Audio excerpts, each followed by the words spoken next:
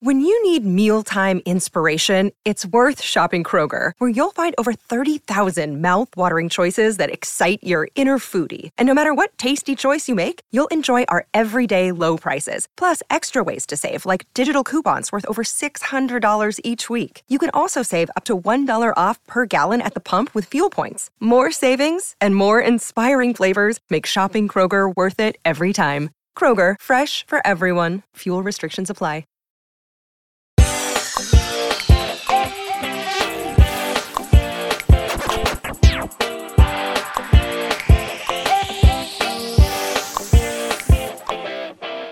$65 million years ago, dinosaurs roamed the earth. But today, 65,030 years later, is that how math works? It doesn't matter. Jurassic Park is 30 years greater. That's right. It's 30 years greater. The post-show recaps and RHAP podcast, where we are going back 30 years into the past to talk about movies from the 1990s. I'm Josh Wigler. I'm joined here by Rob Cesternino, and welcome to Jurassic Park.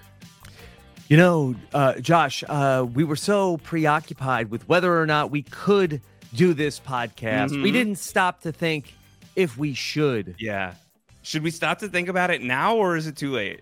I think it's too late. I think it's a little late. I think that we've is this the podcast equivalent of a velociraptor? Like, was this an irresponsible podcast to bring into the world? This one in particular, or this series? I think that this specific episode of this specific podcast series. I mean, I think, no, this not the specific episode, but as a concept, we basically have gone back. We found movies that were preserved in Ember.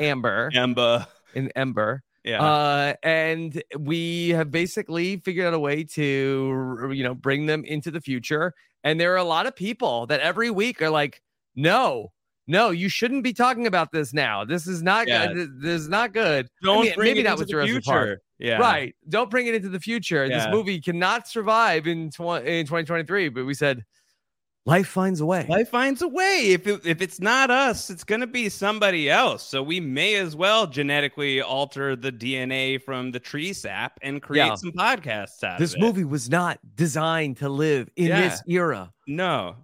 Like, how could we possibly know if it would be able to coexist with the rest of the many great podcasts across the PSR and RHAP networks? But we're here to find out here on 30 Years Greater, which, if you're just joining us, you should go ahead and subscribe. Postshowrecaps.com/30 is the RSS link when you search by URL. Or you hold on to your butts. Hold on to your butts. Oh, should it be postshowrecaps.com/hold on to your butts? What should that link to? No. I don't know what that should link to. To the Patreon, patreon.com/postshowrecaps. No, we are so happy to have you all here. Make sure you're subscribed. Post Show Recaps 30 Years Greater, wherever you get your pods. We are here talking about movies that first came out 30 years ago. We are trying to do that as close to the day as possible. For the case of Jurassic Park, we launched this podcast about a month and a half past the point that Jurassic Park would have been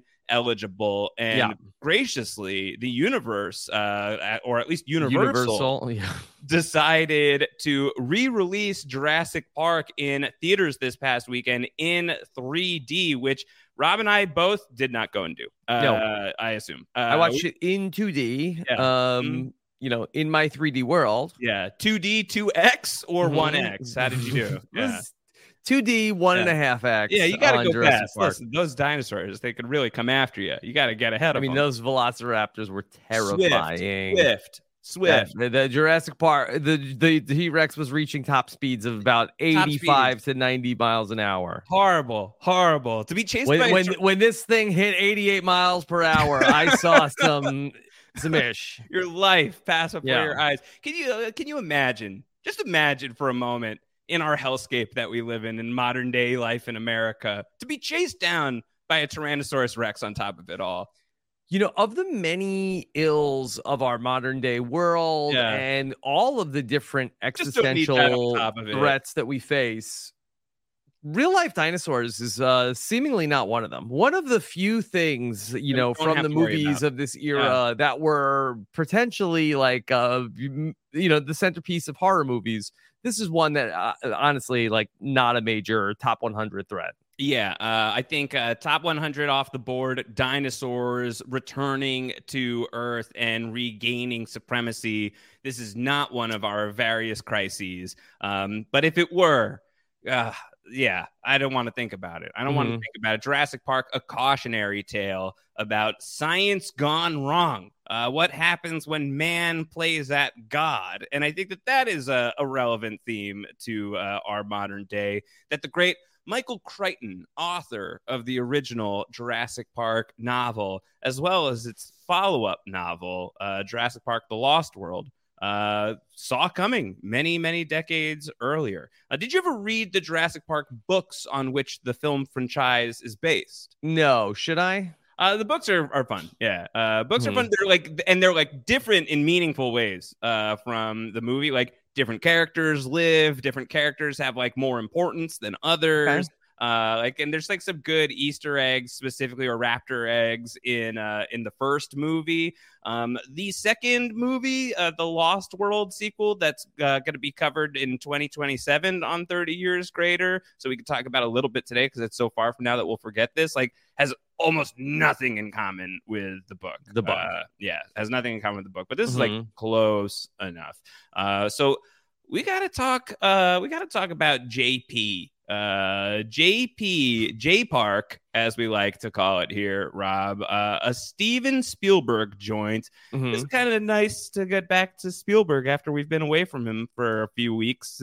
Pre 30 Years Greater, we were doing Indiana Jones. Yeah, we saw a lot of Indiana Jones, and there is some of the Spielberg staples that you get in all of his movies of characters reacting to things before you see the thing, and then not seeing the thing for a while, and cute animals and all sorts of Spielbergisms that are in there. Yeah. This is a movie that I think is thought about as one of the true classics of the 90s. I think one of the things that we are doing here on 30 Years Greater, Rob, is asking the question of how does this hold up 30 years later, and whether or not the movie itself holds up 30 years later. There's just no question that this movie is still being like widely discussed 30 years later. Yeah, I mean, I honestly, I didn't really even see anything that like really stood out to me as like, boy, that does not hold up. Maybe other than some of like the computers that they're using. I'm like, okay, that is like comical. The computers that are happening in this movie, but other than that, I think it really does hold up remarkably well. Maybe the pacing is a little slow in points where compared to a modern day film. But just going back to the re-release, it seems like something that might have been like thrown together, and maybe this is me like holding on to my butt and talking out of my butt at the same time. But it seems quite like an athletic achievement, by the way. To do that. Yeah. Was this just like that the people at Universal like, so boy, this is a very soft movie summer. Okay, how about this Hail Mary? Jurassic Park. No, they're doing well. Universal's the Oppenheimer studio. Like, they had a pretty good summer. But why not do it at the time it was the 30 years of Jurassic Park? Is it just it was up against too much competition? Part of me wonders, like, did they forget? Was it up against too much competition? I'm trying to think of what was out at the start of June, and it's like a month after that we're getting into Mission Impossible Barbenheimer territory. So, like, I feel like they probably had some space to do it. Maybe it just it took too long. Maybe they just like really wanted to get the 3D just right. But irrelevant to our interests, 25 or 30 years now at this point, we're talking about Jurassic Park still. When was the last time you had seen this? Is Jurassic Park on your regular rotation? I think that I probably had watched it in like probably like 2021, I think, when it was on HBO Max. I think I tried to show it to my kids. I think we got like halfway through it. Yeah. Famously, Jurassic Park holds a great historic place in the post-show recaps network's heart. The post-show recaps patron program was launched via a podcast called Jurassic Park, the podcast, which advertised itself as a podcast about Jurassic Park and then became a nightmare-fueled sojourn into the process of becoming a patron of post-show recaps. And we are still here 3 years later, but that may have been like an ill-conceived, reckless way of going about launching a patron program. I think that there was definitely I think it was very appropriate. It's very fitting. I do think it fits the vibe of the PSR patron experience. So Jurassic Park has a place in the PSR network already. You could go back and listen to that podcast, but we barely talk about Jurassic Park in that movie, in that podcast. We will for sure talk about Jurassic Park this time. Scout's honor, we will do it. No jokes, dragon fruit and all of that good stuff. Do you have memories of seeing Jurassic Park as a child? Yeah, so I remember 1993, it was just like the biggest thing ever. And I don't remember that for whatever reason, like I feel like that my parents were very like late in the game. And I feel like many anti-dinosaur? Many weeks after it had been, doing just, bonkers at the box office. It was, we went to a drive-in to go and see Jurassic Park. That's cool. Yeah. Have I told you before, either on this podcast or not? I've never been to a drive-in before. I've never done the drive-in. This seems like a great movie to do at a drive-in movie theater. Yeah, I think so. That scene when they're driving away from the T-Rex would you'd be in the car for some of this. But you could get out of the car for the drive-in. Yeah, I think once the T-Rex is like stomping around on cars for that scene, if I was a kid seeing it at a drive-in movie theater, I'd have to get out of the car and I'd probably cry a little bit. I think I would have been scared. Yeah. But I do remember going to see it and being pretty excited in 1993 about Jurassic Park. It was just so much like it was everywhere. It was ubiquitous. It was everywhere. So I don't remember how old I am. I really should probably remember how old I think I'm 8 years old, 93. I think that's right. Does that math out? Let's say yeah. And so I'm a kid that's like right in that sweet spot for the Jurassic Park marketing machine. So like there were toys, there were like, and you can really see in the movie that like Dr. Grant is dressed like an action figure. Ellie Sattler is dressed like an action figure. Those toys, they looked exactly like their movie counterparts with like the pink shirt or like the blue shirt. It was really great stuff. And I loved those action figures. I saw them on the shelves and I had to go and see Jurassic Park after that. So they got me. They got me exactly where they wanted me. And then I was like riveted in the theaters. I think, again, if I hadn't seen Terminator already, I would have been utterly terrified of this movie. But instead, it was just a thrill ride from start to finish. Loved Jurassic Park and was such a sucker at that time in my life that I was even like really in on Lost World when Lost World came out.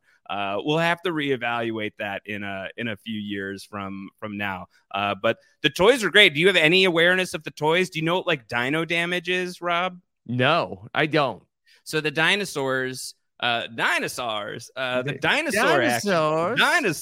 dinosaur action figures. There was like a line of the Jurassic Park action figures where they introduced a line called Dino Damage. And you would think that that's like the damage the dinosaurs inflict upon the humans, but instead it seems to be the damage the dinos inflict upon themselves, because the Dino Damage action figures that you would get is like, let's call it a Triceratops. So the Triceratops is in your action figure shelves now, and you go and you buy the Triceratops action figure and you take it home, and the Dino Damage is it's got like a removable chunk of Triceratops. So you like take out like just like a chunk of the side of the Triceratops and you see like rib cage and muscle. And that was the Dino Damage. And I thought it was the coolest freaking thing in the world.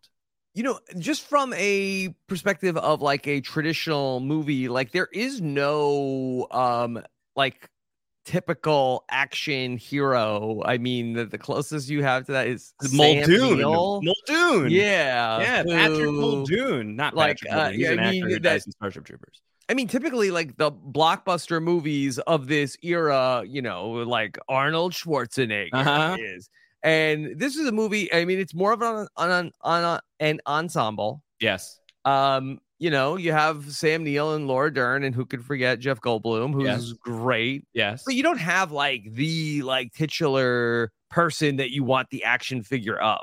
Right. Yeah. But they were still so cool. Because like they were hanging out with dinosaurs and you could imagine them fighting dinosaurs. And it was really great. So like for me, it was like the toys before the movie, I think. And then it was the movie. And I was wondering why I suddenly had like an action figure of Tim the kid.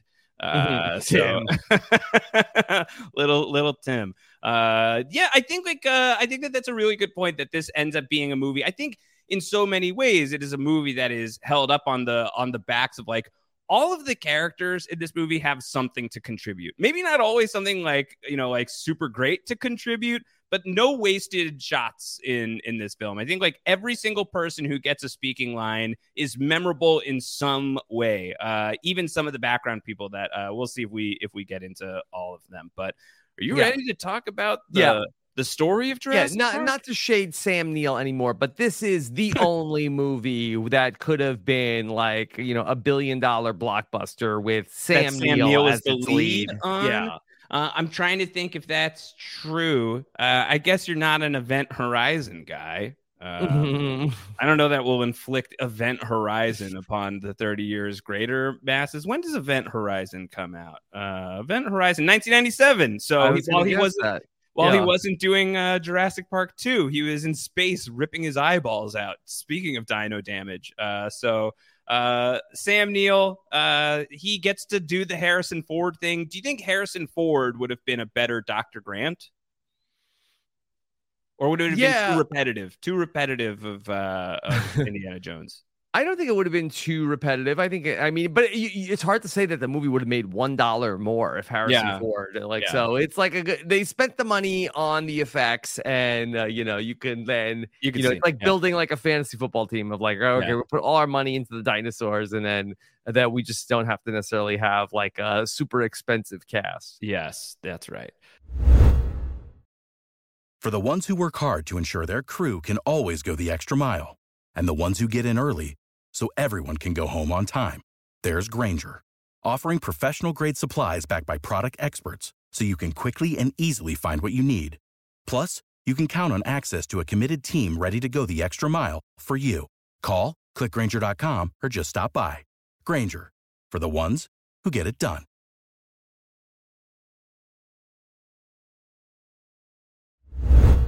All right, Rob, we got to talk about Jurassic Park's story. And this movie memorably begins with it's a stormy night on Isla Nublar. Is that what it's called? Isla Nublar.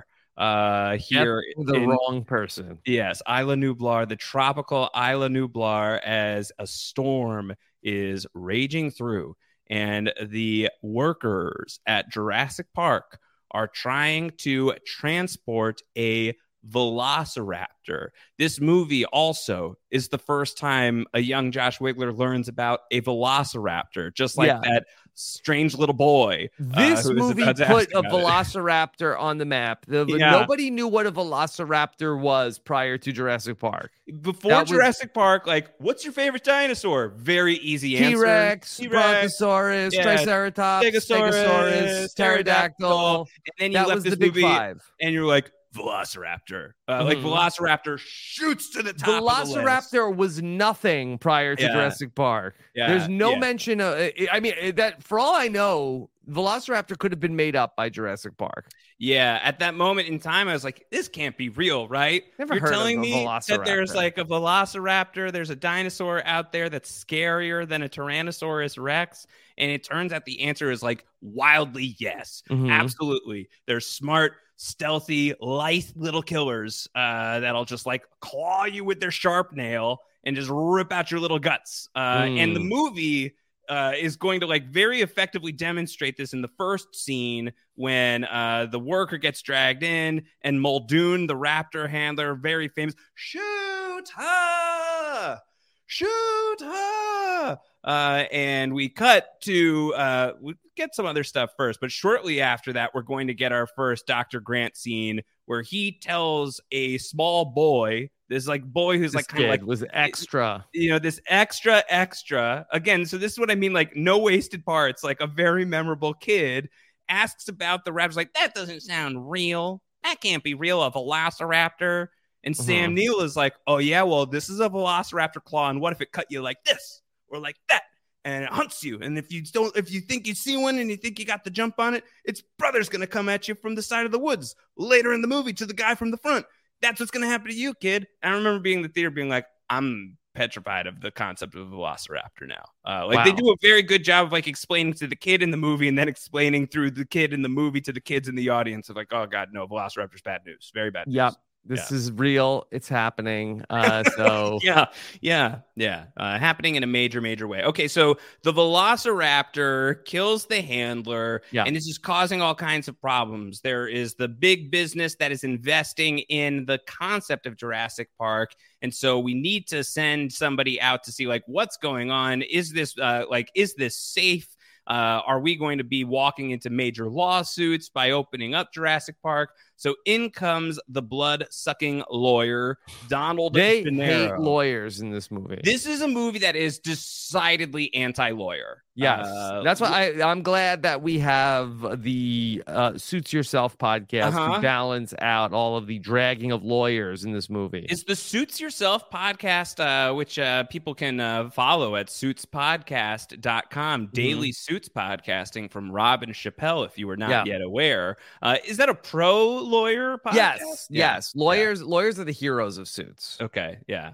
How would the lawyers of Suits do at Jurassic Park? I think Harvey Specter would have gone there, and then basically he would not have been like, how much money can we make? He would have been very concerned about like the safety of the people. Really? Yes. He would have shut it down. He would have shut it down. Wow. Okay. And what about the other guy? What's his name again? Mike? Yeah. Mike Ross? Yeah, Mike Ross. Yeah, I think that he would have been pretty impressed with all the dinosaurs. He would have been like a very good Dennis Nedry candidate to like go and steal the secrets of Jurassic Park because he could just look. He could just like look at all the information. He could look at all of like the books of like how to make a dinosaur, and then he just would have to commute out of Jurassic Park. Yeah, but you have to get the embryos out. That would be hard. That'd be hard. So the safety measures are in place. We're gonna have to do a site visit. Gennaro is going to go. We are also going to have to recruit a bunch of other people. So this is how we get Dr. Grant. This is how we get Ellie Sattler. This is the Sam Neill and Laura Dern characters being introduced into the movie. And they are a pair of a paleontologist and a paleobotanist. So they're really just like dividing and conquering the paleo field. And they're just like out on like a dig. There's that great scene earlier in the movie where the bad guy from Clear and Present Danger, who is like the excavator at the start of this movie, says, "Grant's like me. He's a digger." And Alan Grant digs, and so does Dig Alan, and so does Dr. Sattler. And while they're out there digging, John Hammond, the great Santa Claus of Jurassic Park, Miracle on Isla Nublar, Richard Attenborough himself, the late great, is in their trailer popping their champagne. This is like a little bit home invadey. Yeah. Hey, look, he's got to, tell them the big news. Hey, have you heard? I've got a Jurassic Park. He's like, I've got dinosaurs. Do you want to meet them? I'd love for you to meet the dinosaurs. And so, like, there's a little bit of like, I'll believe it when I see it, but yeah, I guess I'll come and I'll check this out. Sure, why not? Let's give it a look. So Dr. Grant and Dr. Sattler are in. We're also going to get the chaos mathematician Ian Malcolm, played by Jeff Goldblum. As a kid, favorite character. Quite obviously. Yeah, he's so good. Yeah. Again, I don't necessarily know like why they need him. He does show up and he is on his high horse throughout the whole movie.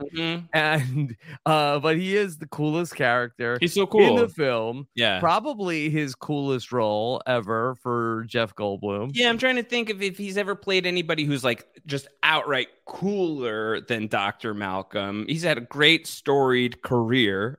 He has saved many a day, and also has ruined many of a day. Like there's a world, Independence Day. Yeah, there's a world where Dr. Malcolm gets involved in some sort of horrible genetic experiment here at Jurassic Park and becomes the fly that sucks the dino DNA out of the amber.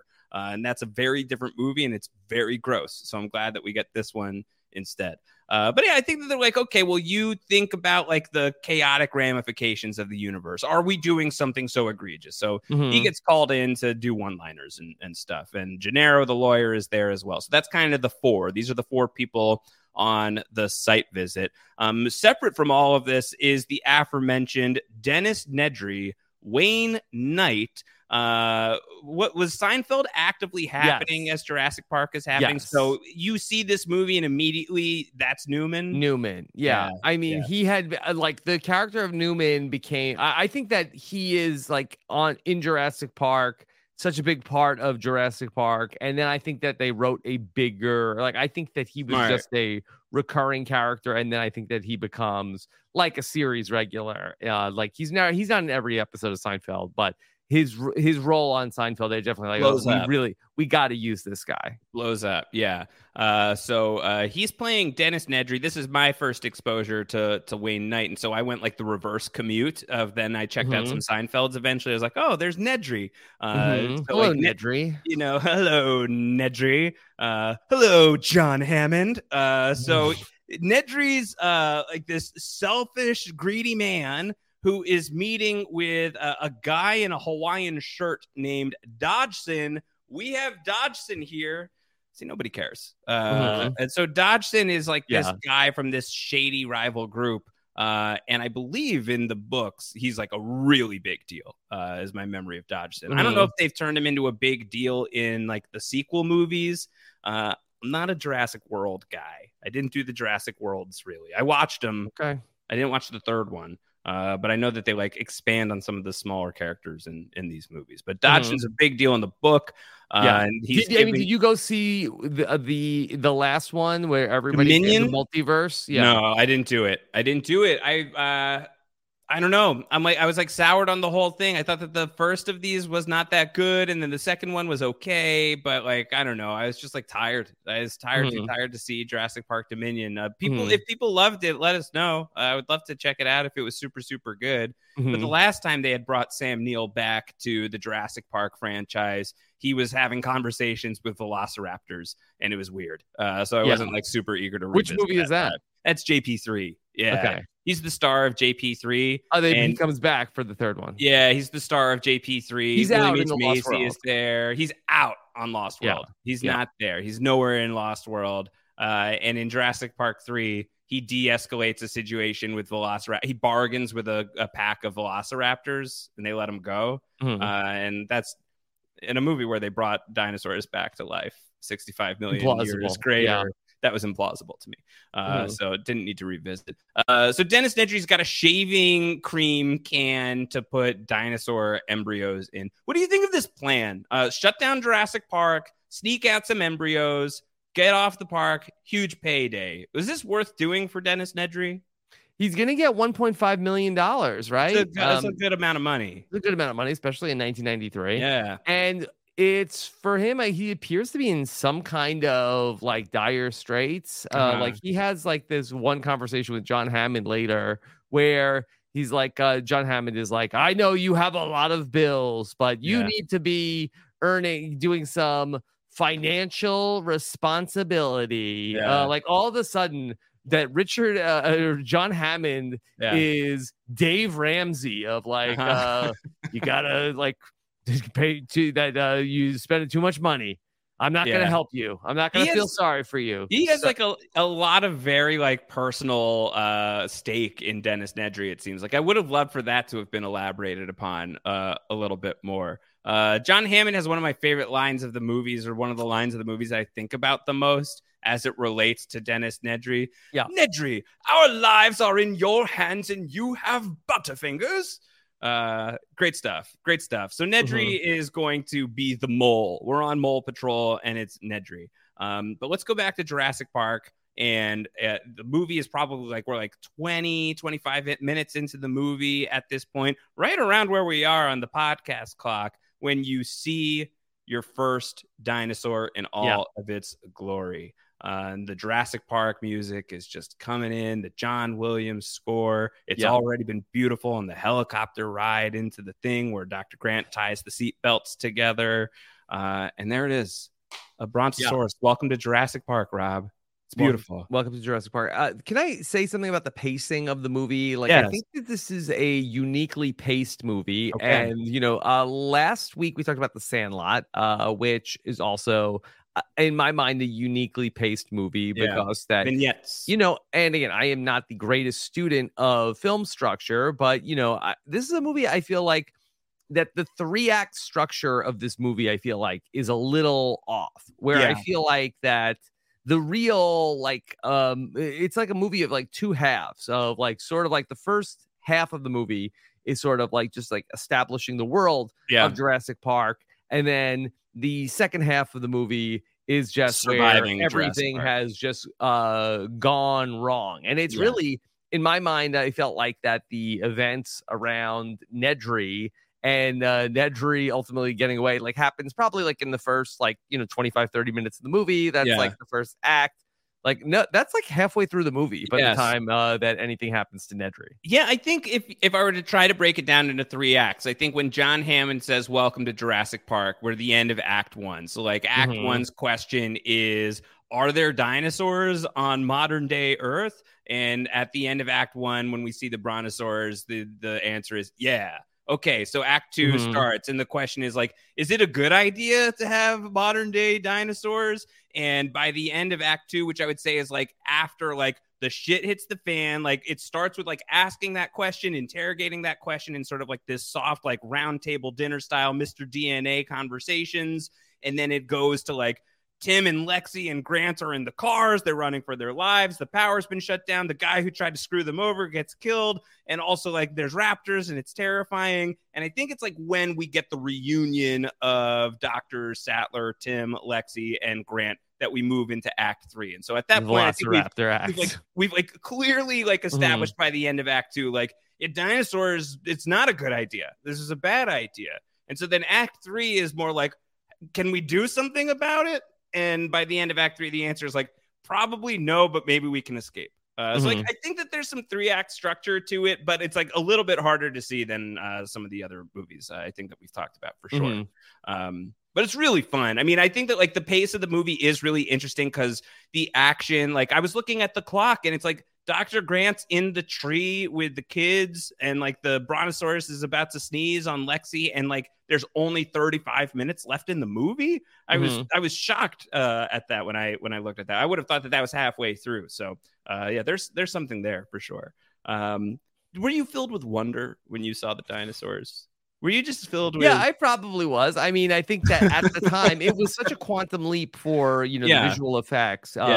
That are they like do they still hold up now? I have to say that this is probably like watching the movie. I'm like, I think the dinosaurs look a little fake. You know what's funny is like I watched this for the fake Jurassic Park podcast that was the Post Show Recaps Patreon commercial some years ago, and like I remember walking away from that being like, God, I really think that like it's it really holds up.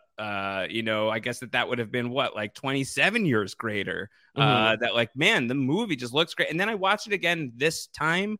And what I clocked was like how green screeny the Dr. Grant going up to the brontosauruses are. It's like obviously like some of it is just like a little bit on the fence. But then there's stuff like that like Triceratops that's just like like on the ground, just being like real sick, like that feels like a real Triceratops. That was a practical Triceratops. Yeah, well, yeah. I mean, maybe like needed to like have some like practical help from a doctor, certainly. But yeah, practical. Like I think like the practical effects of this movie are really, really great, and the visual effects are like starting to show some signs of aging for me. but not so bad that like it robs me of that. No, definitely not. But for nostalgia. 1993, I mean, it was transcendent. Incredible, absolutely ridiculous. Yeah, I think like you put that next to like even some of the stuff from like my beloved Terminator 2, like I think blows it out of the water. So like really, really good stuff.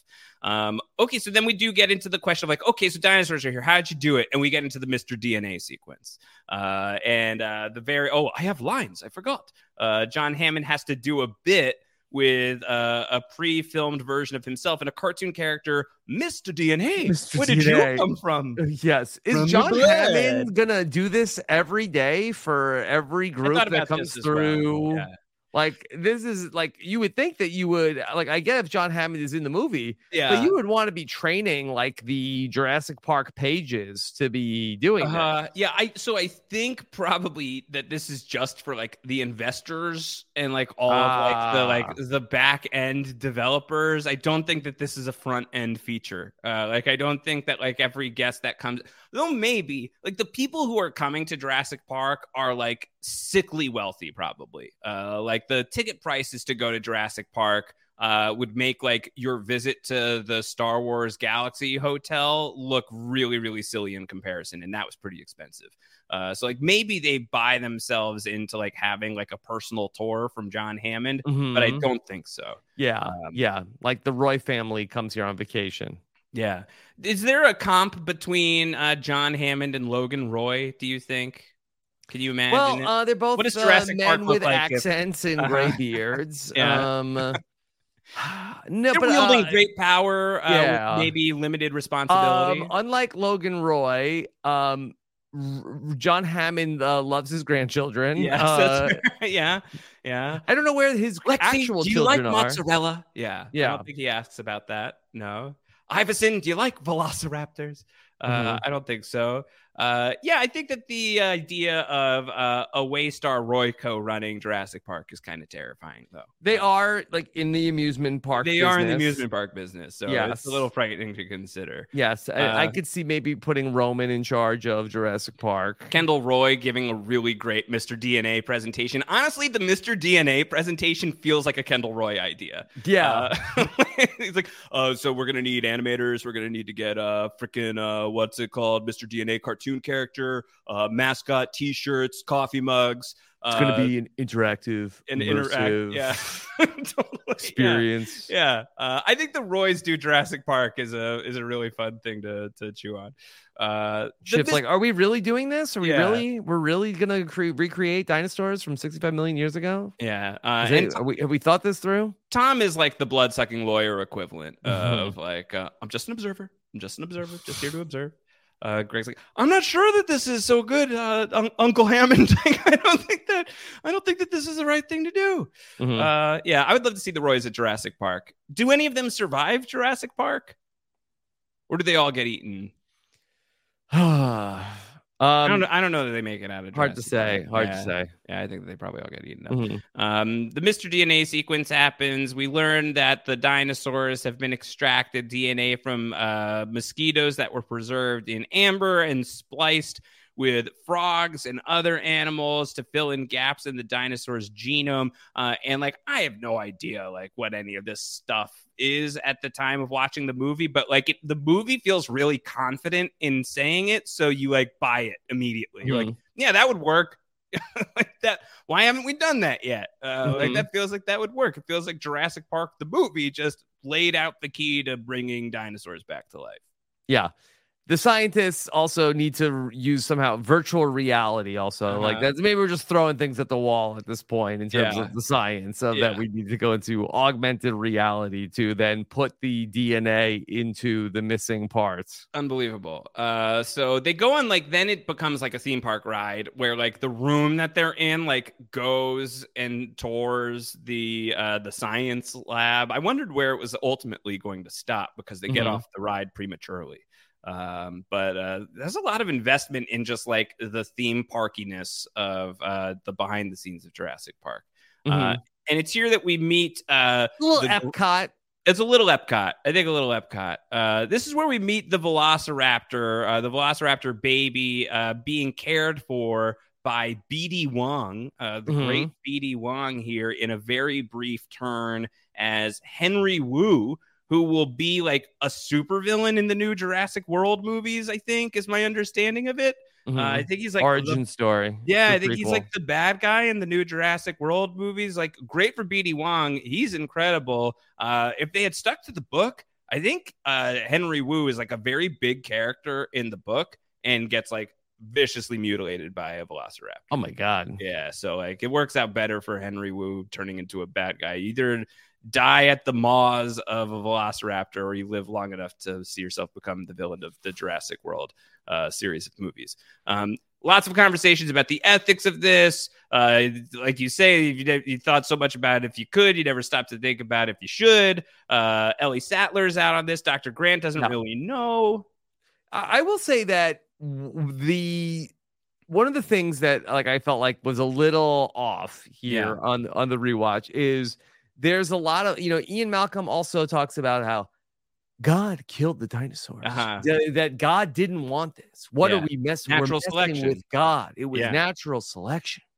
That if God wanted dinosaurs, he would have not killed the dinosaurs. Right. Like I bring a lot of like the will of God into all of this. Yeah.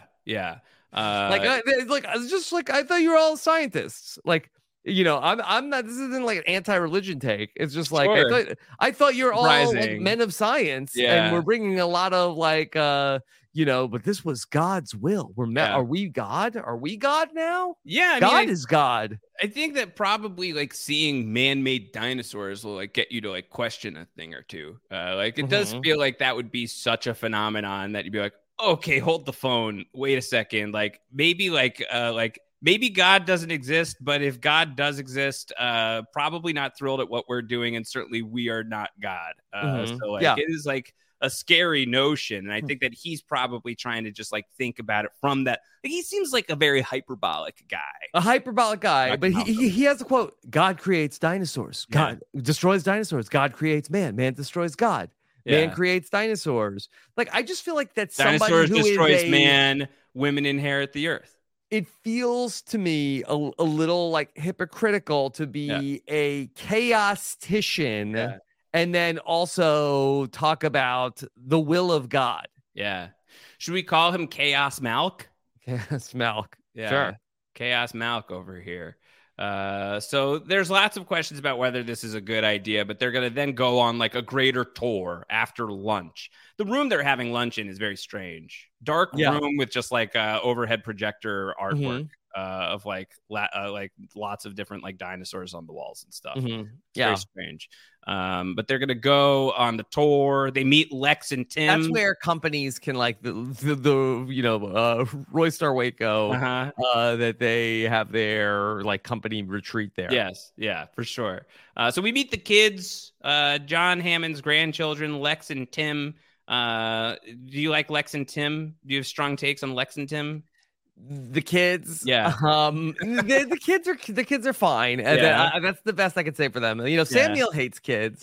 I don't hate kids. Hates kids. Dr. Grant hates kids. I don't love kids in movies, but how do you think Dr. Grant would feel about Ollie on Game of Thrones? He would hate him. Yeah, and even in the beginning of the movie, there's a whole thing about how like he's like telling Laura, "What good are kids?" Yeah, they're terrible. But then he's gonna really like these guys by the end of the movie. Yeah, they go through something together. There's nothing that is like really that made me upset about these kids. I liked when the one kid got shocked by the electric fence. Okay, that was great. We'll get there. So Tim really likes Dr. Grant because Tim's a dinosaur dude. Like, loves dinosaurs, loves all of this stuff, knows what Tim's a Dr. still Grant working? Is. Joe Mazzello's in a bunch of stuff. I don't know that the person who plays Lex is doing much these days, but I don't know that for sure. But Joe Mazzello works a ton. He was on Justified. He was in The Pacific. He's been on a bunch of things. I don't know what he's on right now, but he's probably on something fun right now. They didn't bring her back for the final Jurassic Park. Maybe, I don't know. I think that he and Lex show up. She comes back in The Lost World. That's it, right? Like, they show up for like a quick flash in the pan, and then they're gone. They're just like there to be like, oh, connective tissue from the previous. She's film. in the music video for Ben Folds 5 Brick. Oh, really? That's depressing. Yeah. The implications. So yeah, she's gonna save the day by the end of this thing. We gotta observe. So we'll get to her in a bit. They go on the tour. The tour goes poorly. First, they're all scandalized by watching a goat get lowered into a Tyrannosaurus Rex paddock to be eaten. Next, they're gonna go and see like a Triceratops that is having like horrible diarrhea, is just like viciously ill, and the iconic, well, that's one big pile of shit, which still cracks me up all these years later. Yeah. A review for many of the future Jurassic Park movies. Yeah, well, that's just a huge piece of shit. And so Dr. Sattler's going to stay behind because she's seeing like poisonous plants that the Triceratops is eating. It's like a great point of like, we have no idea like what they would and wouldn't eat, and like how would they respond to like flora and fauna of today. This is irresponsible. You're making our Triceratops is very sick. So she's going to stick behind. The background character here, Dr. Harding, he's another book character, but he doesn't have anything to do with the movie. But he's a great guy in the book. Makes it. How recently did you read the book? Not terribly recently, but like very memorably read it with my dad as a kid. He one of the great things Big Mike used to do is he would read books to me and my brother. So we read Jurassic Park. And we read Lost World, and I thought Lost World was really cool. There's a guy in it named Thorn who seemed really cool. Thorn never makes it into the movies, which was a disappointment. Okay, so now shit's really going to go off. Dennis Nedry is going to institute his plan very clumsily. He's like, yeah, I just got to go. By the way, the power's going to go off maybe, and there's the thing, and also I'll be right back, but I'm not going to be right back. And he goes, and he turns off the power in the middle of a hellacious storm, mind you. Right. The storm really wreaked some havoc. I think if it wasn't for the storm, he would have got away with this. I think so too. And I kind of feel like maybe like don't do your like clandestine dinosaur thievery operation in the middle of like cyclone season. Like that was probably the first mistake. And I feel like Dennis Nedry should have had like the operational authority to call it off. Inaudible. Yeah. Could he do it like next week? Yeah. Right. Would that have worked? It's not good tonight. It's not good tonight. We got to have another time that we can do this. So he goes, he does it. He takes the things. The power goes out. And this is very bad news for everybody who's still in those Jurassic Park cars. Did you ever see one of these Jurassic Park cars in the wild before, Rob? Like at Universal Studios? No, in the universe of our existence. Like, have you ever seen one on the streets? Like, what do you mean a Jurassic Park? There was car? I don't know if this was Jurassic Park. Just like some of the ways in which Jurassic Park was so in the culture is when I was a kid, there was a kid or a family at school that had like the Jurassic Park decals on like their Jeep, and it looked relatively close to the Jurassic Park Jeep. I don't know if that was a thing that happened far and wide, or if that was just like a quirk of my corner of Long Island. But that happened, and it was weird. Would you drive a Jurassic Park Jeep? I would drive one. I can't really say that I experienced that firsthand. Yeah. So the Jurassic Park Jeeps of the movie Jurassic Park experience a Tyrannosaurus Rex firsthand, and now people are going to start dying. Here we are as the T-Rex shows up, is going to play with the Jeep like it's its food. The iconic water ripple that happens with the tremors. Yeah. Can I say, I don't like the T-Rex is big, but like wouldn't you be hearing that all day? I mean, it's not Godzilla. I mean, the T-Rex is walking around constantly. You don't hear. I wonder how much bigger is Godzilla than especially a T-Rex? Once it starts raining and the ground is very muddy. Yeah. I feel like you'd be hearing more of like a sloshing sound. Yeah, slosh.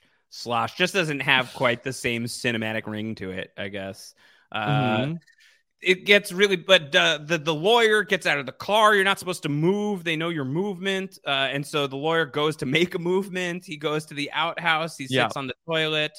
And Malcolm is going to try and do something to save the kids because the T-Rex is really after the great line of like, when you gotta go, you gotta go. When you gotta go, you gotta go. Yeah, indeed. And Dr. Malcolm's gonna go and try and save the kids. I think we could get into Goldblum voice if we were talking about this movie for long enough. Yeah. Do you want to try it?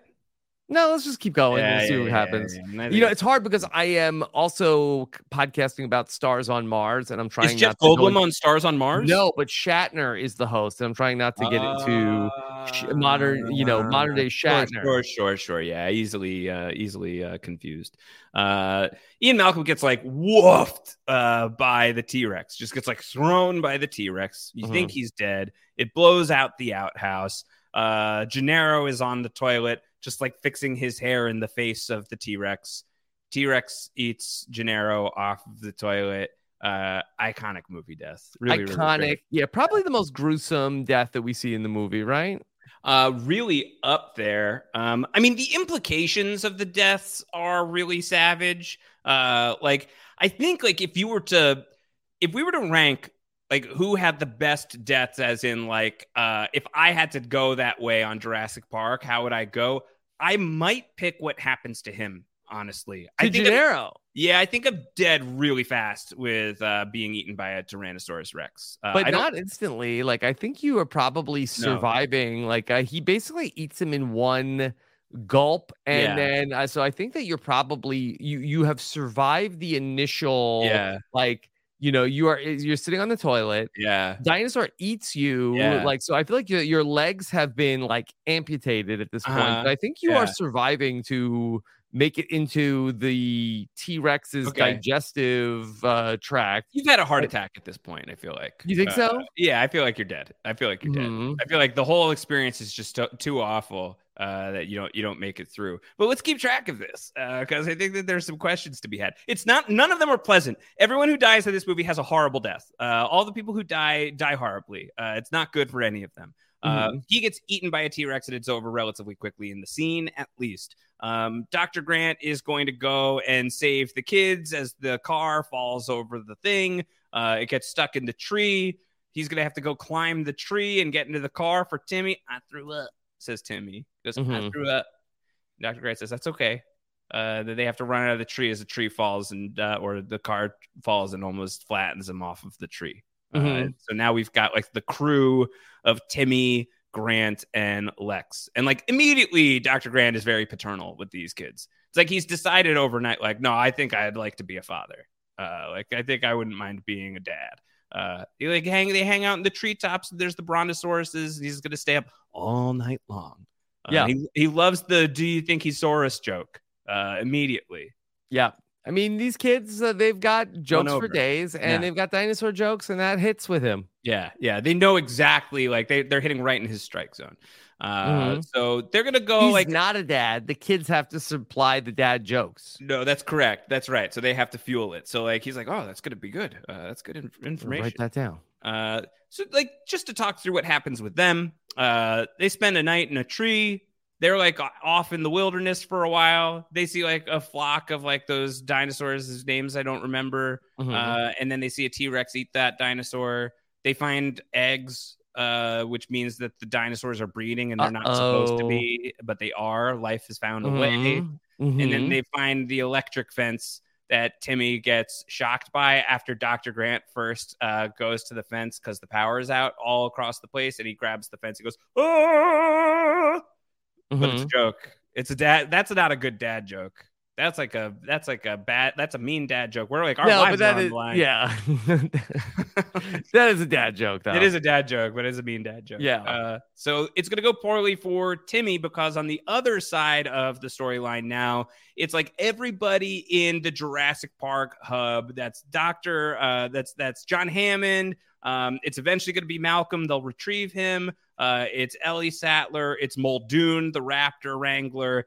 And we have not even discussed the fact that Samuel L. Jackson is in this movie as Arnold. And this is like right before Pulp Fiction pops off and Samuel L. Jackson becomes enormous. So this is like his last like enormous movie before he himself is like an enormous star. I love Arnold. Great character.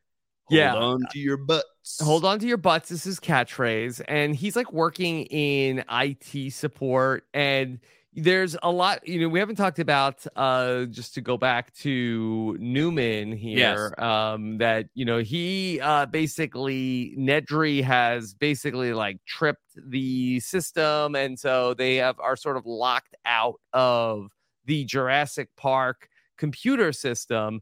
And I feel like that John Hammond is really trying to spin this as, the ultimate evil was technology. the friends we made along the way. Yes, was our reliance on computers. That was the ultimate. Yeah. If we would have just kept it all man-made by made our dinosaurs and then run Jurassic Park without all of this AI, it would have been fine. Don't try and make this an anti-AI movie, okay? I think John Hammond was trying to scapegoat the computer system. Listen, maybe you're onto something, but this ain't that. You're doing a bad, right? Did you get that? He's I knew we shouldn't have let the computers be in charge of so much stuff. It's okay, yeah, that's right, but that's not what the problem here. This was still your idea, sir. You didn't ask ChatGPT if you should do Jurassic Park. You never stopped to think about if you should. You hired Nedry, sir. Yeah, you vetted him, you were invested in him, all of this stuff. And then just recently, in the last couple of hours, chastised him for having too much debt. Yeah, that's right. So maybe you need to take a look at the mirror, John Hammond. John Hammond does not make it out of the book. John Hammond has a bad death in the book. The tiny little dinosaurs from the second movie go after John Hammond, and it goes really poorly. The babies. Yeah, he's there for their birth. I think they're bonded to him. There's tiny little baby dinosaurs go after John Hammond, and he falls down a hill and breaks his neck and dies. Oh, it's brutal. Not great. Yeah. Anyway, speaking of death, I think we should probably talk about another iconic death in this movie, which is Dennis Nedry as he's escaping from Jurassic Park with a shaving cream can filled with embryos of dinosaurs, crashes his car in the Wayne night. And he blows through a sign. He doesn't know which way is left, which way is right.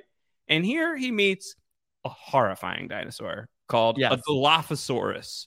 The Dilophosaurus, Rob, that spits horrible black goo in your eyes after first luring you in by thinking, oh, it's real cute. This dinosaur is about my size, maybe a little shorter. What a cute little guy. And then it goes.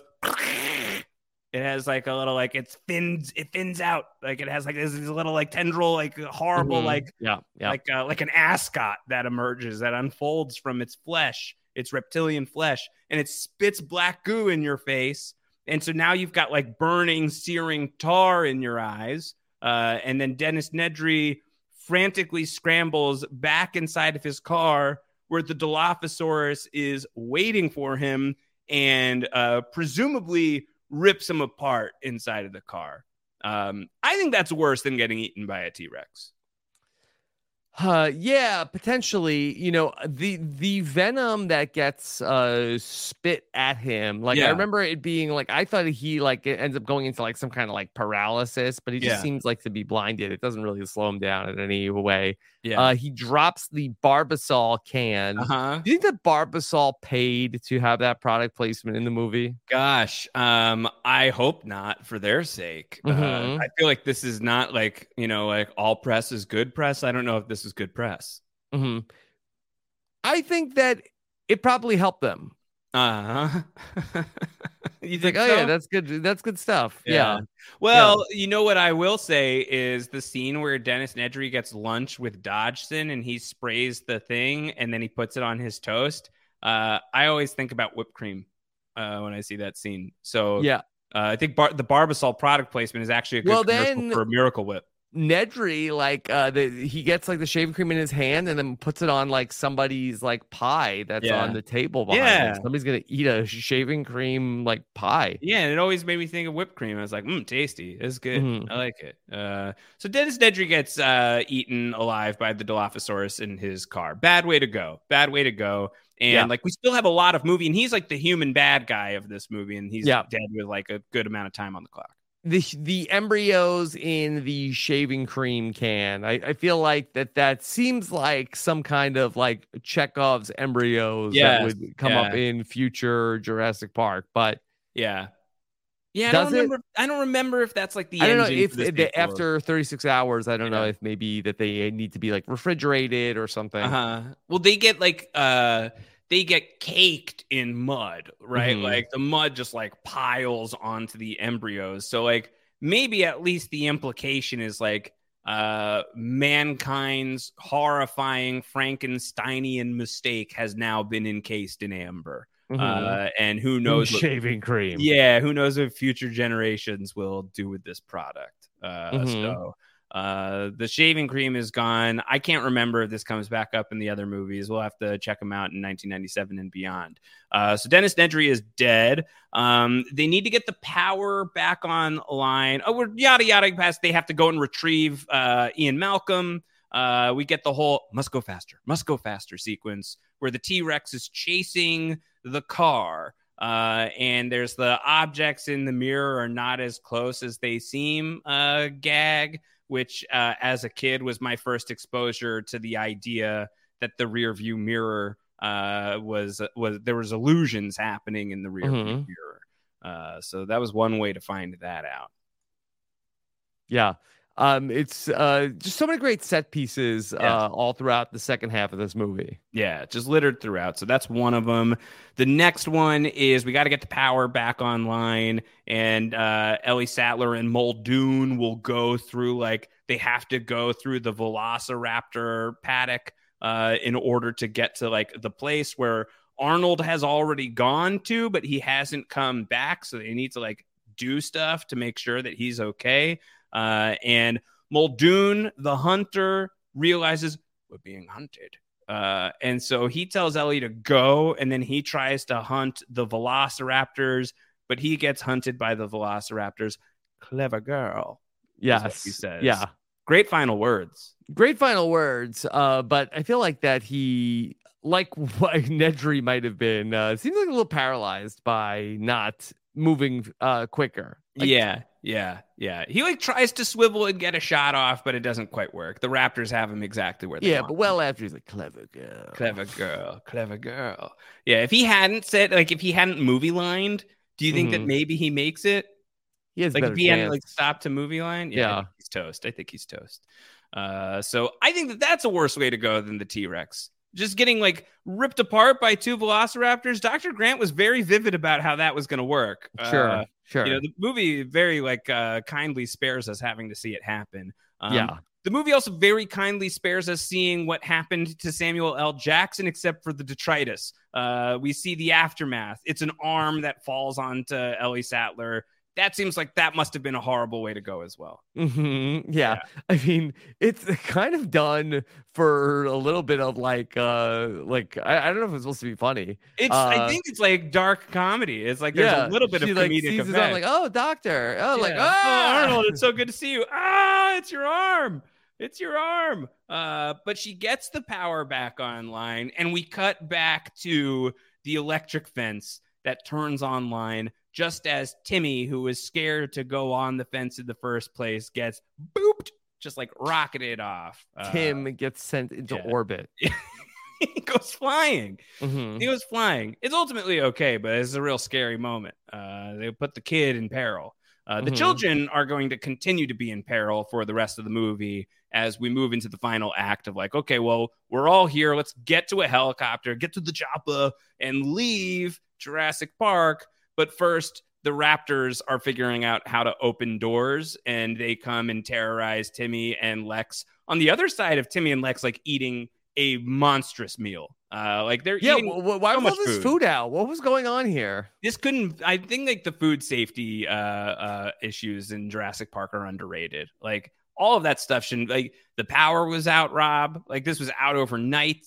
Like, I mean, I think there's no got to be a bug refrigeration. issue here of like, I don't know, like why was all of a sudden did they wander into like Willy Wonka's room here at Jurassic Park?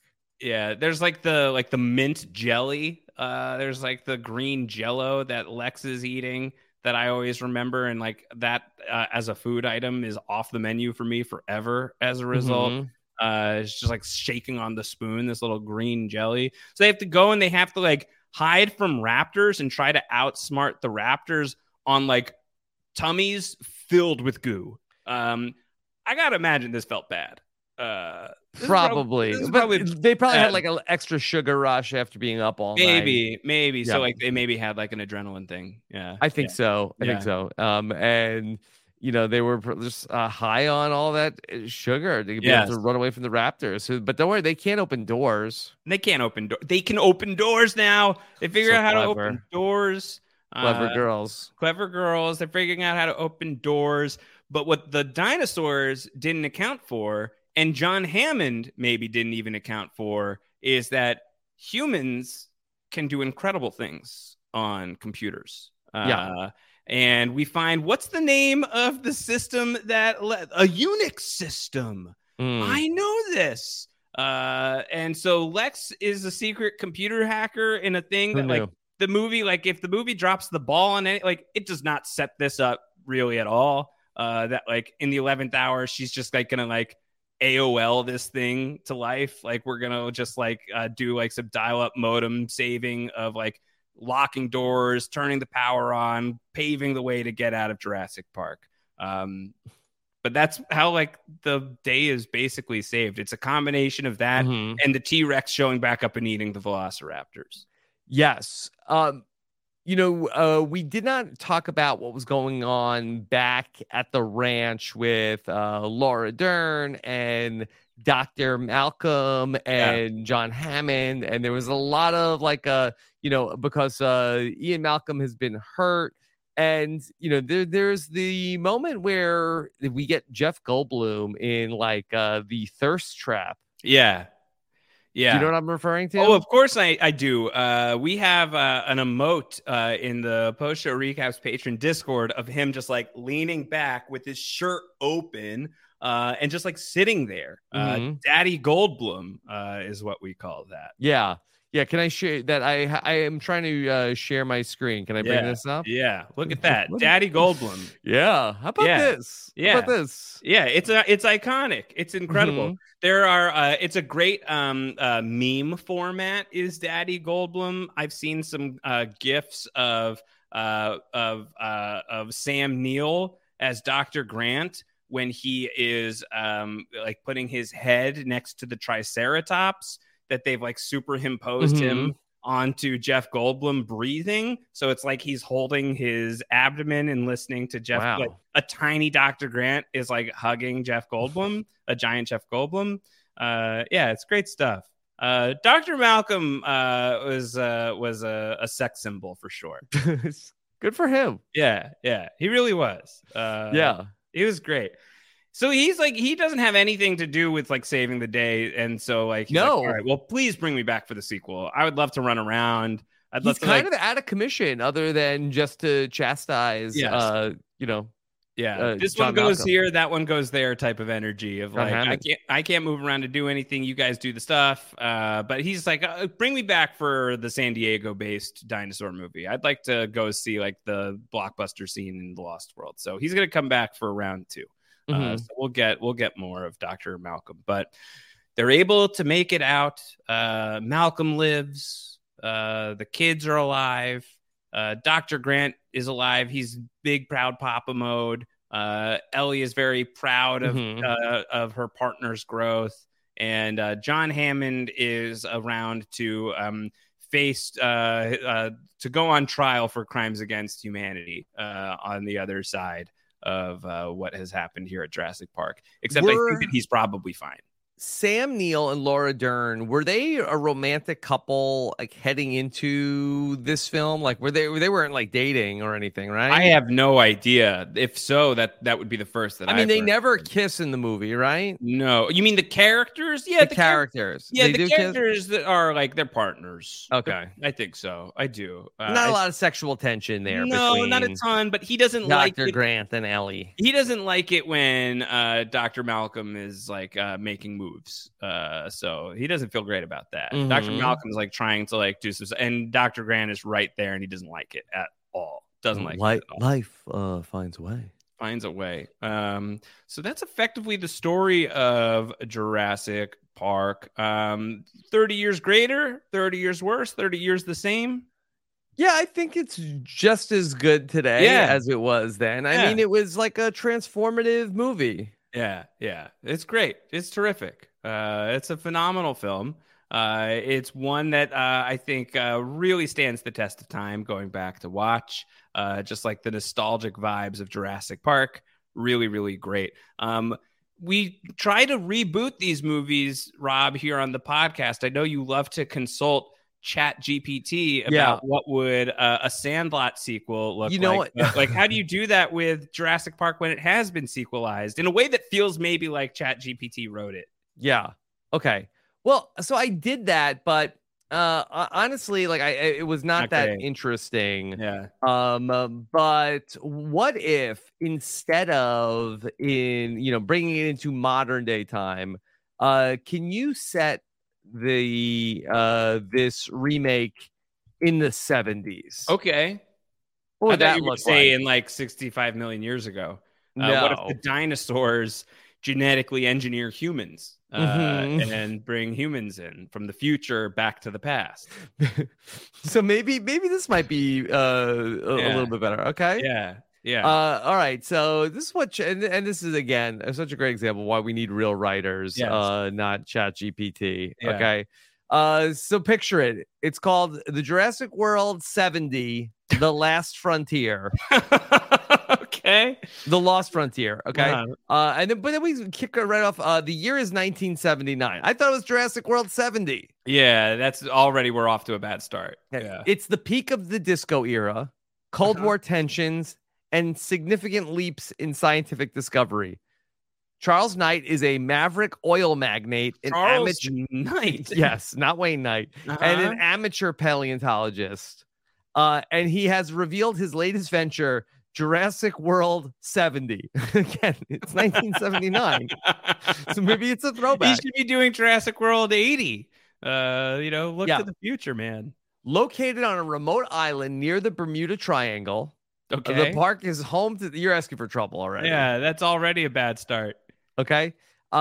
So accessible only via a private fleet of jumbo jets decked out in full 70s glamour, shag carpeting and all. Okay. The park offers an escape from the malaise of the decade. The dinosaurs are contained using electrified fences, powered by enormous solar panels and rudimentary computer systems that are considered state of the art for the 70s. Yeah. All right. Our protagonists are Sarah. She's a journalist who wants to expose Knight's venture as an ethical calamity, and Mark, a disillusioned Vietnam War veteran hired to oversee the park security measure. Oh, God. Wow. Upon their arrival, Sarah and Mark are given a Polaroid camera to document their visit and an 8-track tape player for an audio guide. Wow. So they did the whole tour via 8-track tape. Wow.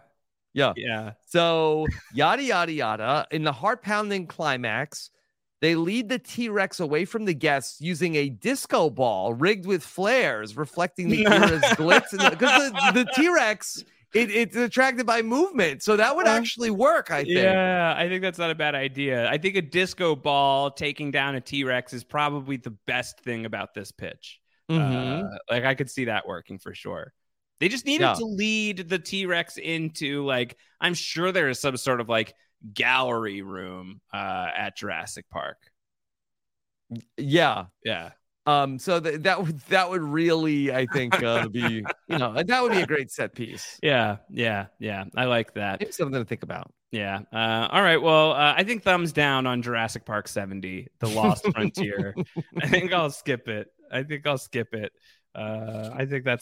better left in the past. You got anything else on Jurassic Park, Rob? No, I think that this was really fun. Really, really fun. Always fun to go back and rewatch. For sure. Fun ones to do. What are we going to talk about next week? Okay, so next week we are going to talk about a movie that originally released on September 10th, 1993. And I don't know if you've seen this movie before. Yeah. This is a blind spot for me. I have never seen this movie before, and it's a movie that I for sure should have seen by now. So I don't know how this will go. Like, this will either be like a great movie that we're gonna love, or like could be like wildly problematic and not great, and I have no idea, but we'll check it out. True Romance is what's next on the board. September 10th, 1993's True Romance, directed by Tony Scott, starring Christian Slater, Patricia Arquette, Dennis Hopper, Val Kilmer, Gary Oldman, Brad Pitt, and Christopher Walken, and very notably one of the very first Quentin Tarantino projects. Quentin Tarantino penned but not directed True Romance that I've never seen before. So I like the connective tissue between our movies. Now, this is 2 weeks in a row that we had a movie that featured life-saving CPR between The Sandlot and Jurassic Park. So, shout out to the Movie Ladder podcast who put this idea into the ether. Yeah. So we have Mr. Robot co-stars here in back-to-back weeks. As, B.D. Wong and Christian Slater. We get back-to-back. That's it. So that's what's hooking us over to True Romance. So we're not trying to steal Brendan and Zach's thing, but it does seem to be happening. But we are looking for connective tissue between the things. Check out the Movie Ladder podcast. Great podcast. Yes. And I'm trying to think, is this really Christian Slater? No, he had done Heather's before this. Christian Slater was for sure a thing. Like this might be like close to the height of Christian Slaterdom. Christian Slater at the height of his powers. Yeah, I think so. Like I think that Christian Slater like peters out for a while, but I think like now like modern Christian Slater is a terrific version of Christian Slater. Like the Christian Slater of like the last like 5 to 10 years has been great. He does Young Guns 2. Oh, Arkansas Dave Rudabaugh is Pump Up the Volume in 1990. When was Young Guns 2? Did we miss it already? 1990. Yeah. Ah, man. He does Robin Hood, Prince of Thieves in 91. Scarlet. Yeah. So here he is. It's a big deal at this moment in time. Yeah, he's on his way towards Broken Arrow with John Travolta, which I think Interview with a Vampire in 1994. So both things that we could cover in the next year. Yeah, we'll be catching Christian Slater. There will be Jimmy Hollywood. Yeah, what is Jimmy Hollywood? No idea. There could be a lot of Christian Slater coming up for us here on 30 Years Greater. Yeah, I would feel good about that. All right, so True Romance is what is coming next. If you've got feedback for it, you can write in postshowrecaps.com/ask30. If you've got feedback that you want to send our way, make sure you're subscribed to the podcast. Search for Post Show Recaps 30 Years Greater wherever you get your podcasts. You could also use our RSS link when you search by URL postshowrecaps.com/30. You can watch 30 Years Greater over on our YouTube channel, postshowrecaps.com/YouTube. Hit subscribe. You can check it out live as we're recording, or you can get the VOD after the fact. And you can talk to us on the internet wherever you can find us. I'm at Round Howard. Rob is at Rob Sesternino. Rob, you've got the Daily Suits going on, and you've got the Big Brother. What else is happening? Yeah, we've got a bunch of fun stuff going on Rob Has a Podcast. We covered a really fun movie from the Happy Madison brings you Are So Not Invited to My Bat Mitzvah. I covered that with Chappelle and Sasha Joseph. It was very fun. I think you'd like it. This is a new Netflix Adam Sandler movie? Netflix movie. It's actually the entire Sandler clan. Adam Sandler, his wife, and his two daughters, one of which is the lead in the movie. Oh, really? Yeah. You are so not invited to my bat mitzvah. The Sandman making it a family affair. Who thought? Family affair. Yeah, it's cute. You like it. We're just still we're within range for Billy Madison, right? I think the podcast has to survive to 2025. Yeah, is that 95? Is Billy Madison? Yeah, I think so. Good. All right. Well, good. Well, I'll tell Eric Stein to get on standby. Fair enough. All right. Check out all those podcasts over at RHAP. Make sure you're still subscribed here to 30 Years Greater, to Jurassic Park. We hope to see you again in 30 years. To everybody else, we'll see you next week. Take care. Bye-bye.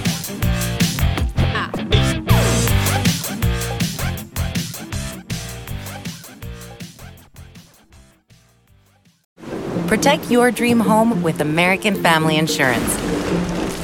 And you can weather any storm. You'll also save up to 25% by bundling home, auto, and life. American Family Insurance. Get a quote. Find an agent at amfam.com. Products not available in every state. Discounts may not apply to all coverages on an auto or home policy. Discounts do not apply to life insurance policies. Visit amfam.com to learn how discounts may apply to you. American Family Mutual Insurance Company, SI, and its operating companies, American Family Life Insurance Company, 6000 American Parkway, Madison, Wisconsin.